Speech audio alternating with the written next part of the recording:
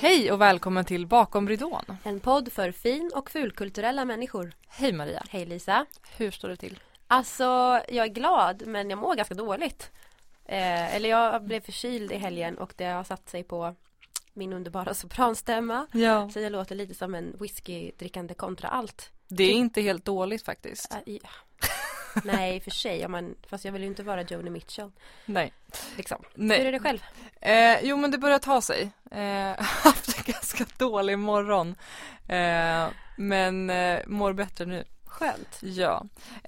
Och jag kommer kanske prata lite mer än dig idag, Maria. Ja. Så att du inte blir liksom... En stum Joni Mitchell. Nej, precis. Vi har en gäst idag. Välkommen Jens. Tackar. Vad roligt att du är här. Hej. Otroligt spännande att få vara här faktiskt. Äntligen kan man ju säga. Ja. Som jag har tjatat om, Maria. Ja, precis. Hela sommaren jag tog upp det med facket. Nej. Hur är det med dig? Det är jättefint. Relativt vaken och jättespänd på vad det här samtalet kan härleda. Härligt. Vi tänkte presentera dig lite närmare för våra lyssnare. Ja. Jens Söderhäll, frilansande skådespelare, egenföretagande, quizmaster och musikälskande podcastare. Du är bosatt i Vimmerby men kommer ursprungligen från Älvkarleby. Du har studerat på Viks folkhögskola och Nordiska folkhögskolan och du har arbetat med bland annat Mordgåtor och på Astrid Lindgrens Värld. Och sen älskar du även brädspel och har en väldigt imponerande samling. Det är väl min akilleshäl där mina pengar försvinner. Men det stämmer till punkt och pricka väldigt bra. Det finns värre akilleshälar att ha. Det finns det nog sannoliken. Droger till exempel. Ja, men jag provar brädspel först. Ja. Och förhoppningsvis så når jag inte längre än så. Det låter som en bra livsplan. Ja. Vad åt du till frukost? Och jag visste att den här frågan skulle dyka upp. Och jag är ju en fruktansvärt dålig frukostätare. Men jag har ätit frukost idag för att jag vågade inte komma hit om jag inte hade stoppat någonting i magen. Men jag har spenderat natten hos ett par goda vänner eftersom jag då bara är på besök i storstan. Och då fick jag ta vad som fanns i deras kylskåp. Men jag har druckit blåbärssoppa och lingongrova med någon ost som jag inte minns vilken det var. Men det var en väldigt god ost i alla fall. Hur känner du nu inför det här? Du åt frukost. Känner du kanske att frukost var en bra idé? Jag mår ju inte dåligt. Psykiskt. Men jag kan inte påställa att jag mår mycket, mycket bättre än vad jag brukar göra på morgonen. Jag förstår. Men frukost är ju trevligt. Det är ju det och det brukar ofta visa sig på eftermiddagen. Om man har ätit för lite eller inte. Ja. Runt lunch kanske. Och jag ska ju bila ner tillbaks till Vimmerby sen i eftermiddag. Så att det kanske är bra att ha lite i magen. Ja. Kan vara bra. Hur hittade du till teatern? Den stora frågan. Jag gick ju i en sån här grundskola där det alltid skulle spelas teater som avslutning. Varje jul och sommar liksom. Ja, det var varje sommaravslutning åtminstone. Och jag är nog säkert inte, det är inget exceptionellt med det utan det tror många skolor har. Men min absolut första möte med teatern var någon vintersaga. Och jag spelade Snöflinga nummer 3. Yes. Inte så mycket repliker utan klädd i en vit särk och strödde sådana klippta snöflingor över scenen tillsammans med 2 andra som heller inte ville spela teater för det här var det läskigaste som fanns. Så det var mitt första möte med teatern. Sen i årskurs 3 vill jag minnas att vi satte upp Folk och rövare i Kamomilla stad och då var jag en av rövarna. Jonathan, Kasper Jesper Jonathan. Ja, det var min andra Jag har fråga. spelat Jesper. Ja, kan vi göra ett återuppspel kanske. Precis. Och då har jag fått det återberättat för mig att en väninna till min mamma hade liksom så satt bredvid min mor när de tittade på detta uppspel. Hade viskat till min mamma, jag tror att Jens ska bli skådis när han blir stor. Och då hade min mamma sagt det till mig och jag har tydligen svarat aldrig i livet. För det var det värsta jag har gjort i hela mitt liv. 9 år gammal. Ja. Men som sagt det var ju, man skulle göra de här uppsättningarna och jag vill minnas att i 6:e klass så hade vi någon slags en egenskriven humorföreställning som tog avstamp i vad som var populärt på tv då. Och då var jag en av de drivande i den föreställningen. Så att där någonstans vände det väl lite grann. Och sen gick åren och det blev dags för gymnasieval. Och då tror jag skickade mitt intresse att söka till en skola i Uppsala. Gymnasieskola med teaterinriktning. Vet du vad den hette? Nej, jag kommer inte ihåg vilken det var. Men jag blev kallad till en audition eller intagningsprov eller vad man nu vill kalla det för. Och jag var alldeles för feg så att jag sket i det. Så jag sökte mig till Sandviken som ligger utanför Gävle till en väldigt estetiskt inriktad film- och tv-produktionslinje istället. Men där behövs det också folk framför kameran och det blev lite mer pö om pö och till sist insåg jag väl att nej, men det är nog det här jag vill göra. Så då sökte jag teaterkurser vid sidan om. Och sen startade jag upp den första ungdomsteaterföreningen i Sandviken. Wow! Och drev den i några år och satte upp en massa olika produktioner med hjälp av den. Och ja, men det var väl så jag hittade in och sen efter det så är det svårt att tänka sig någonting annat. Ja. Du låter som en väldigt motvillig skådespelare. Ja, som att du blev tvingad. Just det här att det skulle aldrig gå i skolformen som är nu. Att varje år måste alla elever vara med i en teateruppsättning. Ja, men då var det nästan till att man blev tvingad i lågstadiet och mellanstadiet. Men det var också det som på något sätt, hade jag inte gjort det då kanske jag aldrig hade hittat hit. Nej, precis. Men minns du när det liksom vände? Var det där på gymnasiet när det så här, ja men det är kul att stå framför kameran? Ja, det gymnasiet jag gick var ett väldigt estetiskt gymnasium. Det var bildlinjen, musik, teater, film och tv som jag gick och musikal. Och musikal var ju den enda i Sverige på gymnasienivå tror jag då. Nu finns ju fler, men det låter bekant att det där är den första. Och de satte upp, som sitt första produktion satte de upp musikalen Sweet Charity. Och det var någonstans där det bara, jag hade ju liksom fått upp intresset. Jag tyckte det var kul att spexa och det fanns även en lokal tv-station som bara sände genom Sandviken kommun och där gjorde jag och några vänner ett sketchprogram där vi skrev egna sketcher och spelade in. Och men det var inte så mycket teater, det var bara att vi fulade oss framför kameran liksom. Fula lät ju väldigt suspekt, men jag tror ni fattar. Men när jag såg den Sweet Charity, då var det verkligen någonting som bara ramlade ner att det här är ju fantastiskt. Så att jag såg den 3 gånger och sen 4:e gången så tjatade jag mig till att jag skulle få vara med bakom scen och se hur det gick till på den sidan. Och men sen, och det var efter det jag startade min egen teaterförening liksom och började sätta upp föreställningar då. Och hur gjorde du det? Satte du upp en lapp och bara, vill du vara med i en teatergrupp? Nej, det var mycket handplockat. Ja.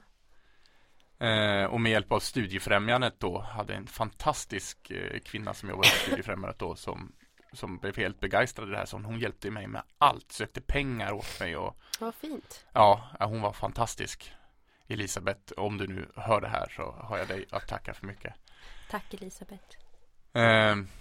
Nej, men mycket handplockat och sen min första produktion var en hyllningskavalkad till svensk revyhistoria och det var nästan en 3 timmar lång föreställning. Shit my god. Ja, för att det fanns så mycket nummer som jag ville ha med. Hasse och det var allt från Magnus Brasse. Ja, men Kardemumma började till och med och Karl Gerhard och sen Magnus och Brasse och Hasse och Tage och Lorry-gänget fick vara med och Galenskaparna och Killinggänget då. Men det fanns kanske inte alla räknas direkt som en revy så, men det var humor på scenen liksom. Och då höll jag min egen första audition också och fick in lite folk och många som fortfarande är med, mycket, mycket goda vänner. Gud vad coolt. Jag tycker alltid, eller nu känner jag dig ganska bra, men du är så driftig.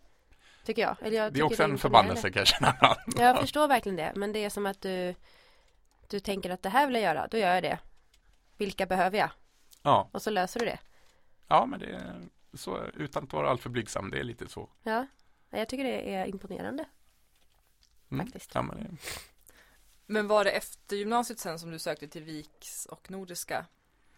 Ja, det gick några år efter gymnasiet. Jag stannade kvar och jobbade kvar på min gymnasieskola genom massa så här ALU-projekt och allt vad det hette.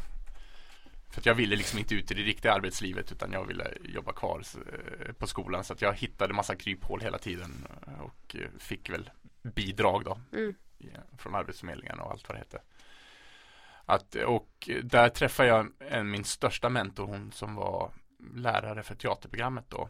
Hon tog mig liksom under sina vingar och allt jag kan har egentligen henne att tacka för. Lotta Ramqvist, om du lyssnar. Och jag var med i jättemånga av hennes föreställningar. Ibland på scenen, ibland som regiassistent, ibland som ljustekniker. Liksom fyllde funktionen hon behövde, men mycket på scenen också. När sökte du till Viks och Nordiska?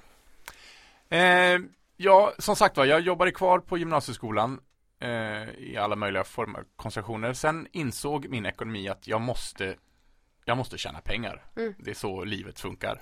Tyvärr. Härlig insikt. Ja, så då fick jag ju slita mig lite grann från teatern, men jag stannade även kvar. Så då flyttade jag in till Gävle från Sandviken, där jag hade gått gymnasiet. Och där engagerade jag mig i, förutom lite olika jobb, bland annat på Ericsson var jag knegad en stund. Så hittade jag 3 olika teaterföreningar som jag nästlade mig in i. Så att jag jobbade simultant med dem och oftast 2-3 produktioner samtidigt. Jag vet inte tusan hur jag fick det att gå ihop. Men då var man ung och hade mycket energi och mycket vilja. Så att då löser man det. Men sen hade jag ett förhållande då. Även hon var involverad i många av de här föreningarna. Och vi tänkte att vi måste söka någon utbildning. Vi vill ju det här. Så då sökte vi båda till Nordiska folkhögskolan och båda kom in, vilket det tillhörde inte vanligheten, inte enligt vår lärare i alla fall, men han hade en god känsla om oss, sa han, minns jag, så att vi kom båda in där. Jättefin utbildning, och det som är så fantastiskt med Nordiska att det är ju ungdomar och vuxna från alla nordiska länder. Så vi hade ju både Danmark representerad, Finland, Norge, Färöarna och Island. Inte i vår klass, men på skolan i alla fall. Coolt. Så men det är coolt. Mest svenska dock, men även lite annat. Färöiska hade man ju aldrig, visste man inte ens att det fanns. Liksom. Nej. Så det var jättehärligt. Och det är en teaterlinje och en vislinje och en journalistlinje där. Och vislinjen och teaterlinjen jobbar ju lite sådär hand i hand. Men den var väldigt, väldigt bra. Och ångrar inte en sekund att jag gick den. Och den var 1-årig. Sen så hamnade jag i tankarna på att jag skulle söka någon utbildning till, för jag ville ha mer. Och det hittade jag Viks folkhögskola utanför Uppsala. Och det var liksom inte så mycket att börja om från början, vilket då passade mig utmärkt, utan den var väldigt produktionsinriktad. Så att under 1 år så gjorde vi 5 eller 6 produktioner av varierande storlekar.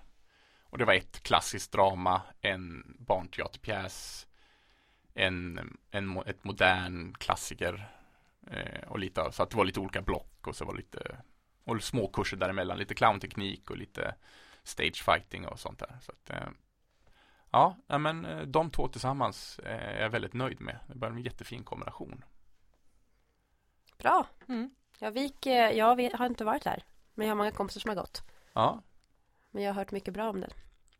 Ja, men det så är det också med alla folkhögskolor, tror jag, att det blir vad man själv går in med att den ska bli. Man ska inte förlita sig. Nu hade vi bra lärare, men man ska inte förlita sig på att lärarna bara serverar allting, utan det är ens egna engagemang som drar hela folkhögskole.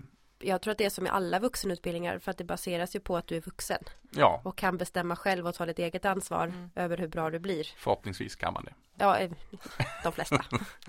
Men sen då, när du hade gått ut Vik, tvingades du ut i den kalla, bittra yrkesvärlden då? Eller hur gjorde du? Det var efter jag hade gått Nordiska 1 år. Och den var ju i Kungälv utanför Göteborg. Och då var det audition till Astrid Lindgrens Värld. Och hela min klass var, jag minns det så tydligt, de var helt begeistrade. Det här måste vi söka. Och jag tänkte, nej, vad är det här? Var är vi nu i årtal? Bara? 2003. Right. Tror jag nog. Nej, 2002 måste det ha varit. Hösten och vintern 2002. Men då fick vi en lapp hem i skolans spellåda att kom och sök. Och hela min klass var, det här måste vi söka. Och jag tänkte, barnteater? Nej, ingenting för mig. Vad ska jag göra här? Men min lärare sa till mig, Jens, sök. Allt är bra att söka. Får man det och vill inte ha det, då säger man nej. Och jag kunde inte argumentera mot det. Så det är klart att, jag söker. Jag var den enda som fick jobb från den audition. Och då tänkte jag att, okej, nu får jag mitt första betalda skådisjobb. Jag kan ju inte säga nej bara för att jag har en annan vision om hur jag vill liksom spela vuxenhumor av den typen. Men jag provar. Så jag åkte ner till Vimmerby, jobbade en sommar och efter en vecka max var jag hooked. Vad blev du så hooked på? Nej, men det var dels att möta barnen och sen insåg jag att Astrid är en fantastisk författarinna med sådana otroliga skapelser. Ja, men det går nog att sätta fingret på någonting. Det var bara hela atmosfären och jättefina kollegor och jag trivdes så bra från första stund och kände att varför har jag inte testat det här innan? För du har ju varit på Astrid Lindgrens Värld ganska länge. Ja, nu har jag jobbat i 16 säsonger tror jag. Ja, det är längre än de flesta. Ja, vi är 2 stycken som har jobbat 16. Men han har haft ett friår. Så han började året innan mig, men annars har vi varit. Okay. Men hur har det liksom... Hur har det kunnat utvecklas? Ja, genom på åren samma liksom. ställe. Nu har ju parken utvecklats otroligt mycket under de här åren också. Det har de gjort, alltså nybyggen och man utvecklar miljöerna rent konkret. Precis. Och praktiskt. Men att det har ju styrts upp bättre och vi har fått bättre avtal och nu ska ju inte pengarna vara det primära. Nej, fast det är en viktig faktor. Det är om man en vill ha viktig bra faktor och folk, den så... har ju gått upp och men det blir bara bättre och bättre på alla punkter år efter år. Och en ledning som verkligen går in för att göra det till en bra arbetsplats. Vilka olika roller har du gjort genom åren? Ganska många. Men de återkommande är nog någon av poliserna i Pippi Långstrump eller som Emils pappa Anton är väl mina starkast återkommande roller. Men jag har haft också turen att få göra väldigt mycket. Jag har inte varit i Ronja-miljön. Dels för att min stämsång inte är den säkraste. Det finns betydligt bättre människor att sätta i den miljön på grund av det. Och sen är jag inte så begåvad heller på skäggfronten.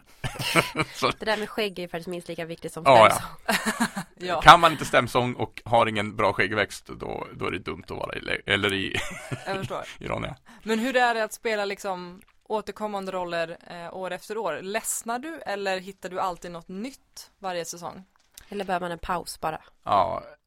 Nej, men man behöver definitivt en paus och nu pratar jag bara utifrån mig själv såklart. Det finns ju de som har gjort samma roll år efter år efter år och fortfarande gör det bra och med ett fantastiskt engagemang. Men jag behöver definitivt paus. Men Anton, alltså Emils pappa, är nog den roll som jag gjort flest gånger och jag får väldigt fina ord och det sporrar ju en att vilja göra den när folk tycker om det. Men han är också, han tär lite grann på mig. Jag förstår det. Men jag kan ju säga då som har jobbat med dig i sommar, just alltså i samma miljö, är ju att det jag upplever när jag jobbar med dig är att man leker på ett helt annat sätt. Eller missförstå mig rätt, det är som att vi gör allting på lek. Det är lekfullt. Det är lekfullt. Ja, men det måste göras det för att hitta energin, tror jag. Nu ska inte jag prata ner om människor som inte är här, jag ska absolut inte nämna några namn. Men folk som tar teatern på för stort allvar och förstår med rätt, det ska ju naturligtvis göras med professionalism och ett allvar. Men folk som nu hittar jag väl inga bra ord, men tar det på för stort allvar, då tappar man glädjen i det, tycker jag personligen. Man måste få tramsa lite grann utan att man förstör verket man spelar upp. Jag ser det snarare som att man ger presenter till sina medspelare när man gör lite provar nya grepp. Ja, och pratar vi Astrid Lindgrens Värld, eftersom det är så mycket, det är ju teater och det är ju improvisationen som går hand i hand under hela dagen. Först är det en scen och sen möter vi publiken i improvisation och sen är det en scen och så liksom varvas det så. Och improvisationerna måste ju få tramsas till lite grann för att man ska orka. Vi står ju på scen 6 timmar om dagen. Minst. Och det är liksom inte att kliva upp på en traditionell scen och dra av 2 timmar med en paus emellan, utan det måste ju finnas där om någonstans en glädje och en lekfullhet. Och sen blir det så pass tydligt när det händer saker både improvisation och på scen som inte är planerat. För att då är det som att alla fattar att det där inte skulle ha hänt. Nej. Och det är en så pass stor och bryta fjärde väggen miljö redan att så här, men snubblar jag på en hink och det låter skithögt i min mygga och alla hör det, hur ska vi inte kunna ta in det? Nej. Det är jättekul. Varför ska vi låtsas som att det inte hände när alla 3000 människorna såg det? Ja. Nej, men absolut. Och det jag tycker är så fint med just Astrid Lindgrens Värld också att när man spelar traditionell teater, då är det, men du ska gå dit, du ska vara vänd ditåt när du säger den här repliken och det är väldigt uppstyrt och det hämmar mig lite grann. Det är därför jag inte har sökt mig så mycket till filmen, för där är det så himla mycket, du får inte titta så högt med blicken för att då hamnar du ur bildruta och så. Och höj inte den armen så mycket och så att jag blir väldigt låst, så därför har det mest varit scenen jag har letat mig till. Men eftersom på ALV, eller Astrid Lindgrens Värld då, det är lätt att börja använda terminologi här, så har vi alltid minst 2 skådisar per roll. Och det är fritt att göra sin tolkning utifrån grundmaterialet. Så även den som i somras när jag gjorde då har spelat Anton och så har jag ju delat den rollen med en annan skådis. Och han gör sin tolkning och jag gör min tolkning, även om grundscenariot och grundintentionen i karaktären är ju densamma. Och det byts runt när folk behöver vara lediga och någon annan hoppar in. Och det blir ett härligt, en ärlig energi, tycker jag, på Astrid Lindgrens Värld, som är svår att hitta på andra ställen eftersom man inte då såklart inte jobbar på samma sätt. Nej, och det bästa som finns är ju när någon har bytt pass och man får träffa en ny människa helt plötsligt. Ja, och det blir ju en ny karaktär fast med samma grund att träffa. Så det tycker jag att det borde man ta in i andra produktioner. Att vara fler på samma roll och byta om lite grann. Det tror jag nog skulle vara till det positiva. Vad gör du resten av året? Astrid Lindgrens Värld är ju säsongsbaserat såklart. Så det ligger i fråga. Jag har haft äran och lyckan att få vara med i en grupp som är stationerade i Norrtälje som gör mordgåtor. Och nu är det nog 6:e eller 7:e året jag får äran att jobba med dem. Så att det brukar bli den andra halvan av året. En väldigt ambulerande föreställning, så vi åker runt till olika restauranger och värdshus och till och med slott och spelar liksom för publik såklart. Men för en sittande publik, fast inte på en traditionell scen utan det är väldigt mitt ibland dem. Så att det är lite Astrid Lindgrens Värld-känsla fast för vuxen publik då, kan man säga. Så mordgåtor och Astrid Lindgrens Värld är mina 2 stadiga ben. Om vi bara ska prata teater. Och sen har du det här musikquizet också. Ja, du har ju startat en helt egen liten firma, vad säger man? Ja, men jag har ett företag. Ja, precis. Quizmaster, det lät fint vid presentationen. Men det är ju verkligen så. Eller det är nöjesquiz på torsdagar. Eller kunskapsquiz. Men det är ju så etablerat, känns det som. Ja, men i Vimmerby har det blivit det. Ja. För där har jag kört det så många gånger. Och sen jag gjorde företag av det för 2 år sedan så har jag också kommit ut till andra närliggande orter och kör. Men ska vi börja från början? Det börjar ju bara som en aktivitet mellan några kollegor och mig som var väldigt film- och musikfrälsta. Så att vi träffades någon gång ibland och ställde frågor till varandra och se vem kan mest liksom. Och jag gick igång på det här. Så att jag började styra upp det mer konkret. Så att det fick en fast form. Och som andra tyckte att Jens sköter frågorna liksom. De tyckte att det var okej och jag gillade den rollen. Så att, och sen till slut var någon som sa till mig, det här borde du ju göra för krogar liksom. Och så nej, det är väl ingen som vill. Men vi provar väl, så jag tog kontakt med en krog i Vimmerby. Och sa, ja men kom och prova. Och det är ju fullsatt liksom, åtminstone på somrarna. Och sen har det rullat på och nu kör vi året runt och nu har jag även andra orter och det har utvecklats. Först hade jag bara en produkt och nu har jag 2 olika frågesporter. En mer nöjesbaserad och en ren allmänbildningsbaserad. Och nu ska vi börja samarbeta med ett ställe i Vimmerby som heter Kalles Lek och Lattjo. Så nu ska vi göra barnquiz och skolkamper och det. Gud vad roligt. Och det har startats poddar så att det har ju verkligen, eller podd. Så att det har verkligen rullat på. Så att mitt liv består liksom av de här 3 benen. Så slutar ett ben funka, då måste jag tänka om, tror jag. Det är som att du har skapat vad ska man säga, ett yrkesliv på det du tycker allra mest om. Ja. Bara i princip. Ja, men men ser man till krasst så är det ju så. Det är ju fantastiskt bra. Ja, och jag får det att gå runt. Jag kan överleva på det till och från. Ja. Nu har jag faktiskt börjat knega lite som en vanlig arbetare. Vanlig kulturarbetare. Ja, men jag har tagit lite brödjobb nu. Bara jobbat på bryggeriet i Vimmerby. På plocklagret där. Men det är bara för att få in den här lilla extra kronan så att man faktiskt inte bara går runt utan kan göra någonting roligt på semester, också. Typ. Och köpa brädspel. Till exempel. Till exempel. Har du sett det som ett problem att inte ha en högskoleutbildning? Någon gång?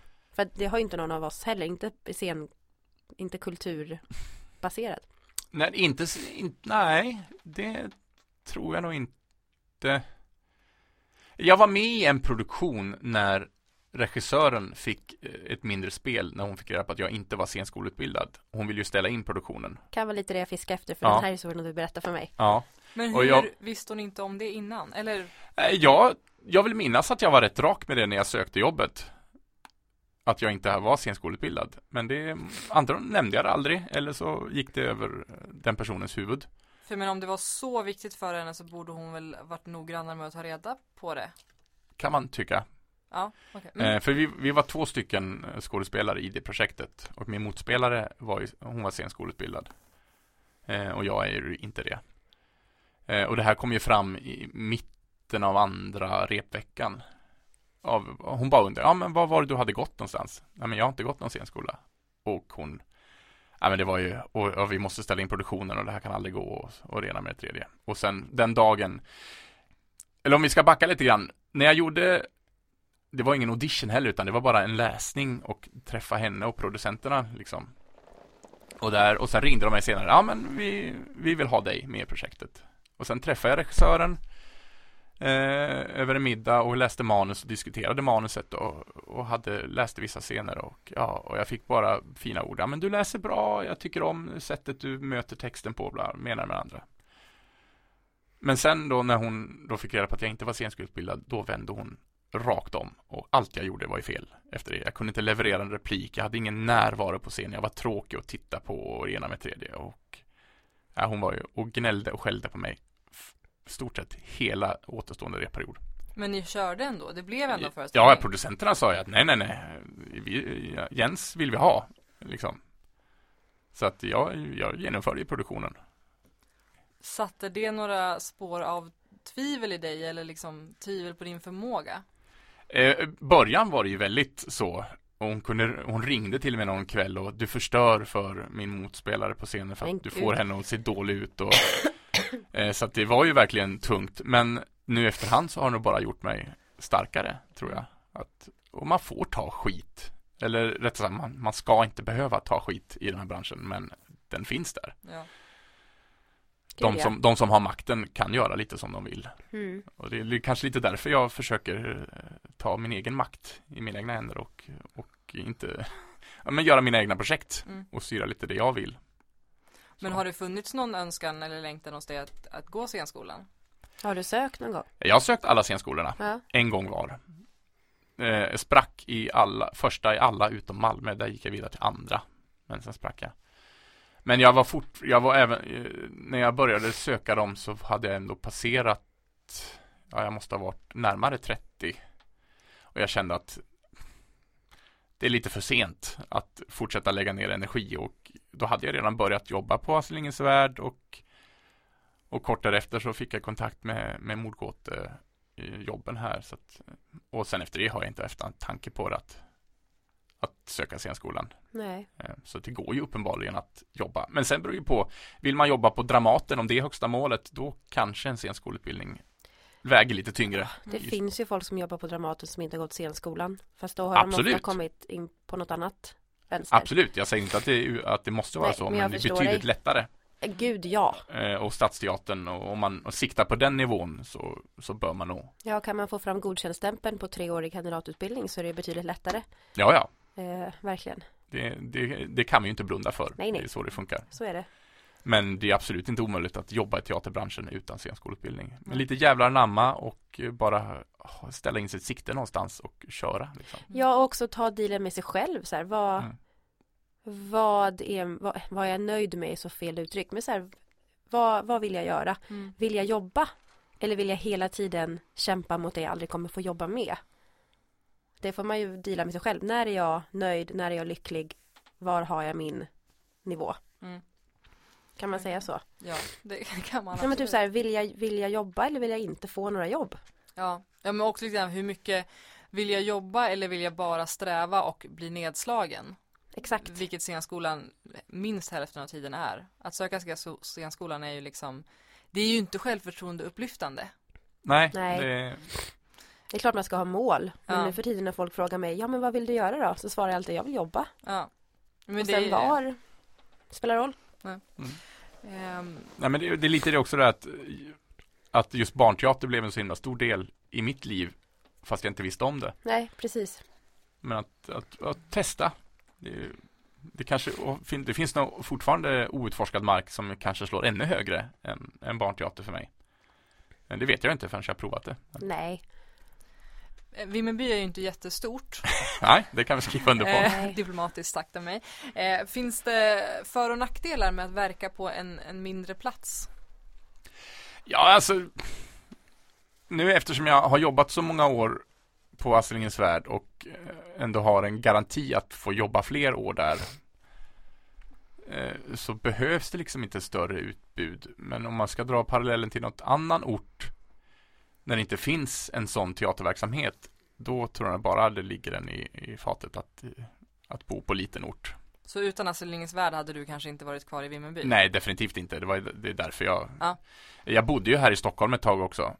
Men sen blev jag bostadslös och istället för att sova runt på soffor hos vänner i 1 år, 2 år och leta lägenhet, så tänkte jag, nej men jag flyttar ner till Vimmerby. Jag är under där ungefär ett halva året.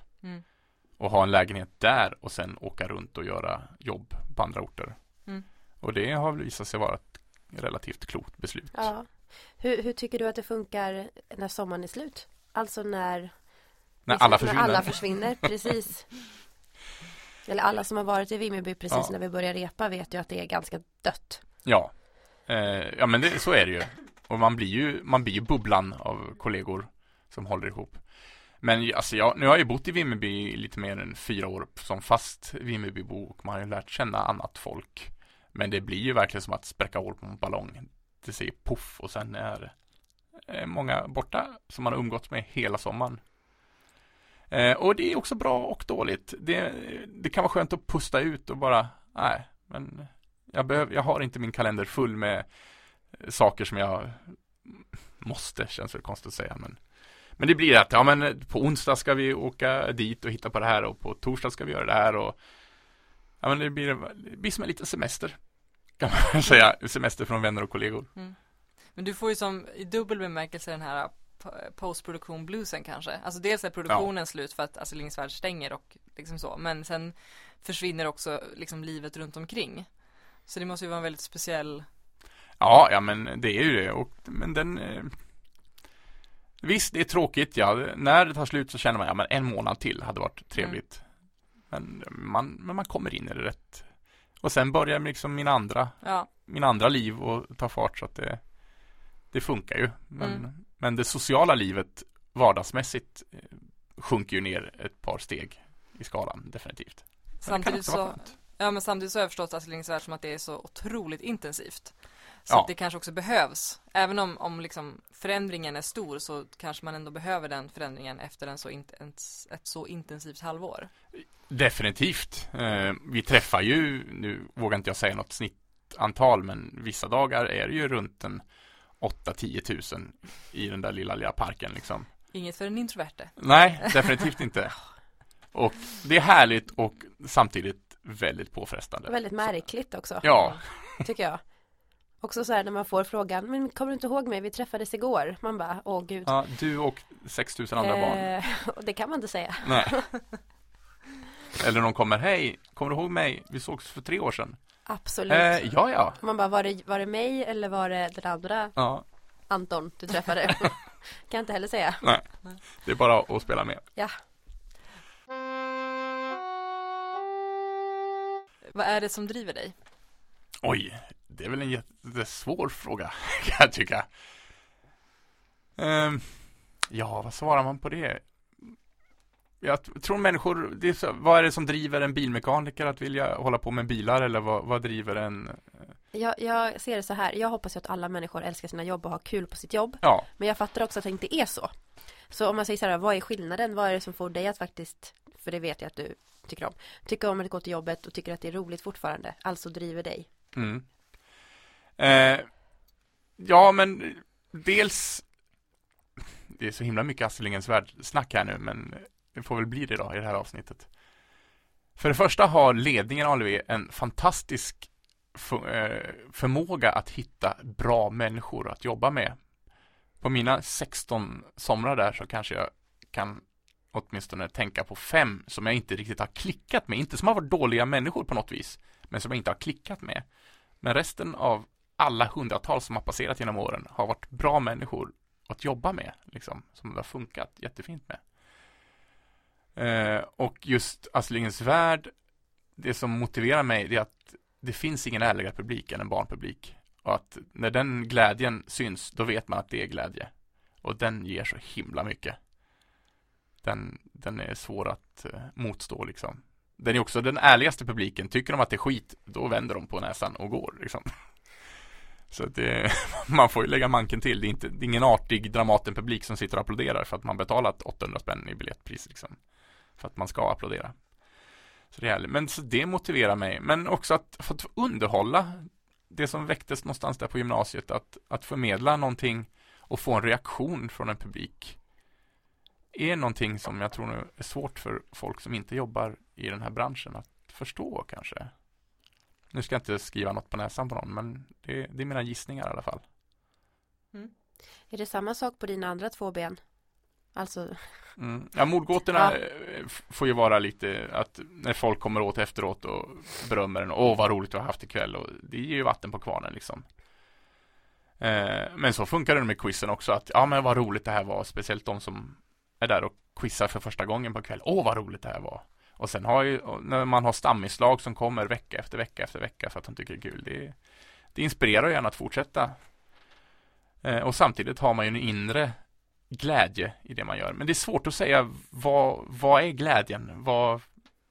Jag kan inte sätta fingret på vad det är. Det är bara en grundkänsla som infinner sig. Jag vet inte, har ni fått något bra svar på den frågan av någon annan? Alltså... Men det hänger väl ihop, jag tänker lite, men vi brukar ju ställa en fråga som är hur hittar du lust och inspiration? Ja.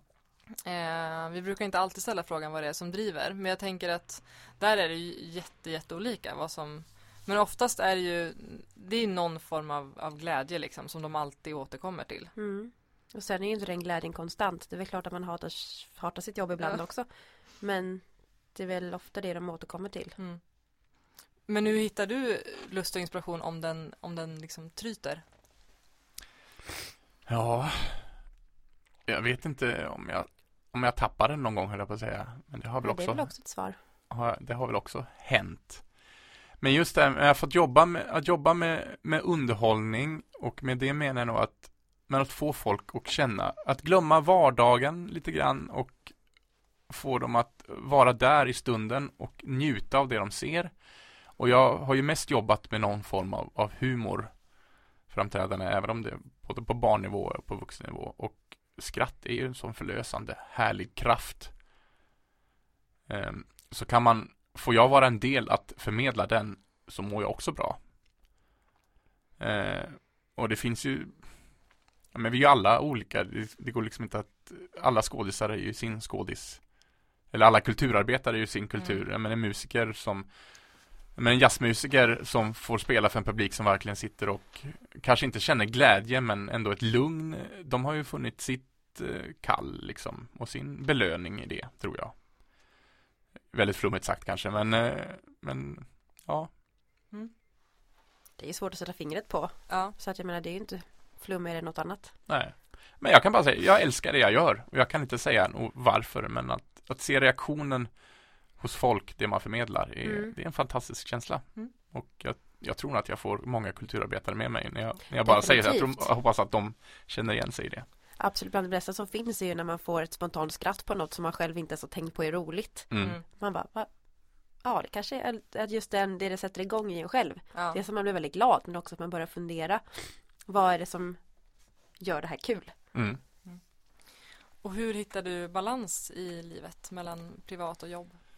Just nu har jag nog ingen balans, utan mitt liv är nog bara jobb. Kan jag känna. Speciellt som egen företagare så tar det aldrig slut. Man kommer aldrig hem och är ledig, utan då finns det saker som man måste pyssla och förbereda och skriva och ha sig. Men upplever du det som ett problem? Eller Nej, kul? Verkligen inte. Jag har valt att leva så och jag trivs med det. Och nu har jag har ingen egen familj. Jag har inga barn, ingen sambo eller inget förhållande alls just nu. Och mitt jobb är ju min sambo, kan man väl säga. Och jag trivs i det. Jag känner inte att det tar kål på mig, utan snarare tvärtom. Det ger mig energin att sitta och pyssla och fixa och dona och förbereda. Upplever du någon gång att, som quizet till exempel, är någonting som var en hobby inom citationstecken, som nu är någonting yrkesrelaterat? Upplever du att det har blivit, nu ska man säga, att det inte är lika kul för att det har blivit jobb nu?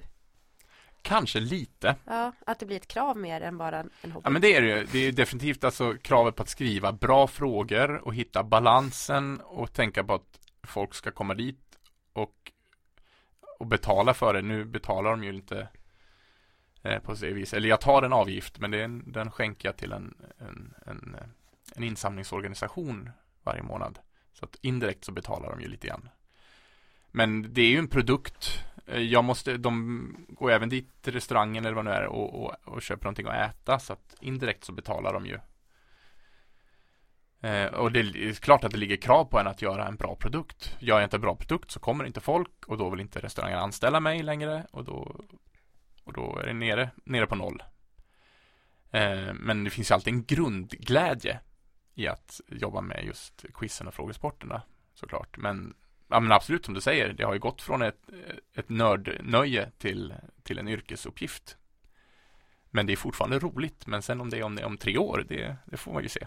Ja, det går ju i skov också. Ja. Jag tror att jag har sagt det förut, men det blir en jobbig. En jobbig, ja. Jobbig hobby. Det ska in i akademins ordlista. Ja, det är det vi gör. Jobbig. Ja, verkligen. Har du ett dagens tips? Oj, ja. Ett visdomsord, får man slänga ut det? Det får man hemskt gärna göra. Som jag har fått från min mentor Lotta. Hon pratar om det här. Och jag har anammat det verkligen mycket. Ska se, nu kanske inte jag citerar henne helt rätt.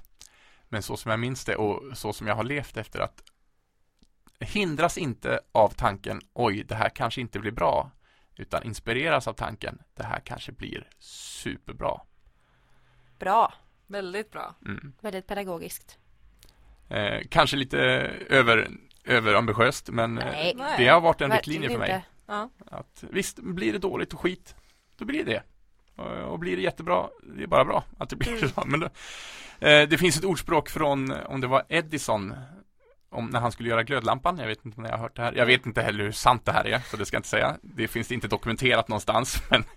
Men det sägs att han skulle ha gjort glödlampan 100 försök, varav han lyckades den 100:e gången. Och då ska en reporter ha frågat honom, hur känns det att ha misslyckats 99 gånger? Och då har han svarat, nej, men jag har inte misslyckats. Jag har bara lärt mig 99 gånger hur jag inte ska göra. Bra. Hur pass sant det är, det säger jag inte att det är.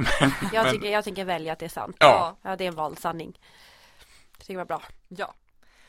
Vårt tips är ju att bli medlemmar på filmcafé.se. Ja, där finns det mycket jobb att söka både framför och bakom kameran. Ja. Eller om du typ vill hyra ut din lägenhet till en inspelning, kan man göra det också. Precis. Så att bli medlemmar där. Ja, det finns massor av grejer att söka. Vill du tillägga något, Jens? Tänk om du ville göra reklam för din och Moes podd. Ja, får man göra det? Ja, självklart. Jaha, från en podd till en annan. Ja, från en podd till en annan. Vad heter din podd? Jens och Moes nöjeskryss heter den. Och det är lite som Melodikrysset, fast vi nördar ner oss och tar det liksom till vår nivå. Så att det är, både jag och Moe är stora film- och musikälskare, och jag har liksom spelen som min nördighetsfaktor, och Moe är väldigt bok- och serietidningar, ska man inte säga, men comics, alltså DC Comics och Marvel. Ja, men inte bara superhjältar utan även mycket annat. Grafiska noveller brukar det oftast kallas för. Okay. Med ett finare ord. Och vi, Den är naturligtvis helt gratis att gå in och lyssna på. Där kan man vinna lite priser och då löser man ett korsord som finns i digital form. Så att det är väldigt enkelt med några enkla knapptryckningar. Så vill man ha lite mer av, gillar man melodikrysset fast vill ha lite mer, så kan man söka på Jens och Moes nöjeskryss. Nice. Det är roligt. Jag har varit gäst i den podden. Det har du. Det har jag, i somras. Pratar vi musikal? Ja, det gjorde vi. Undrar ni något eller vill tipsa oss om någon vi ska intervjua eller så mejla oss på bakomrydanpodcast@gmail.com. Eller skriv till oss på Facebook. Ja, där svarar vi alltid. Det gör vi på mejl också. Ja, men det är mer direkt på Facebook. Tack för att du ville komma, Jens. Ja, tusen tack för att jag fick vara här. Nu kan jag bocka av det här på min bucketlist. Härligt. Underbart. Ha en bra dag så hörs vi nästa vecka. Hej då! Hej då!